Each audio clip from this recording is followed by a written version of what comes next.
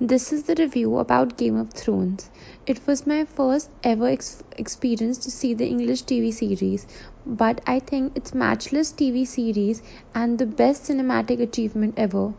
Great storytelling and character development combined with amazing visuals. Every frame is a work of art. Almost every frame is a masterpiece. Overall, this show is simply beyond compare. In Game of Thrones, you will find everything you want, from the importance of family to politics to brutal realistic war, romance, and so much more. The character development, costumes, plot, and twist are on point and simply phenomenal.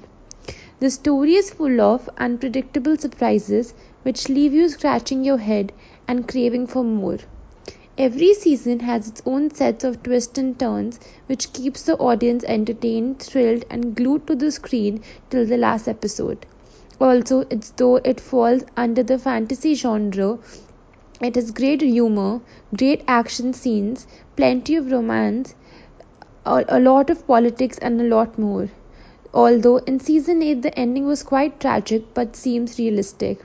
It definitely is a must watch show and shouldn't be missed. Thanks to Nina Gold, the casting director, who is known for work in GOT and Rome as well. The actors and actresses in the show want some celebrity or great personalities before Game of Thrones, but later on when the series started getting good rating by the critics, these actors got some fame and name. Many of them got the lead roles or guest appearances or negative villainous roles or supporting actors in Hollywood movies like Sophia Turner in Dark Phoenix, Emilia Clarke uh, in other movies. Special appearance of Peter Dinklage in Avengers and Aquaman as Jason Momoa. Also, the dragon in the series look real. The visual effects process in bringing the scene into life that does not really exist in real practical world.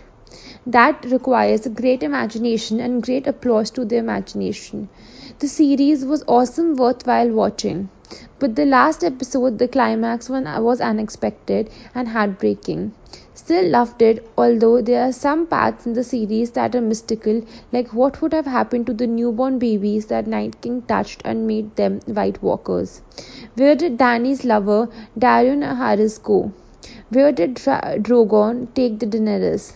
How did Motapis get those dragon eggs in the first place?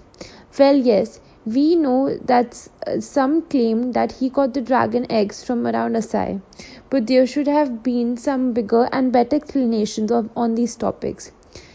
There are some question people's mind that maybe the writers and the directors of GOT might be planning to reveal in a prequel or a mini series, or maybe these questions will always be a mystery which make it forever lasting in the memory. At last, I would say GOT shouldn't have ended as Lord Varys said in season 8, an episode before dying, nothing lasts.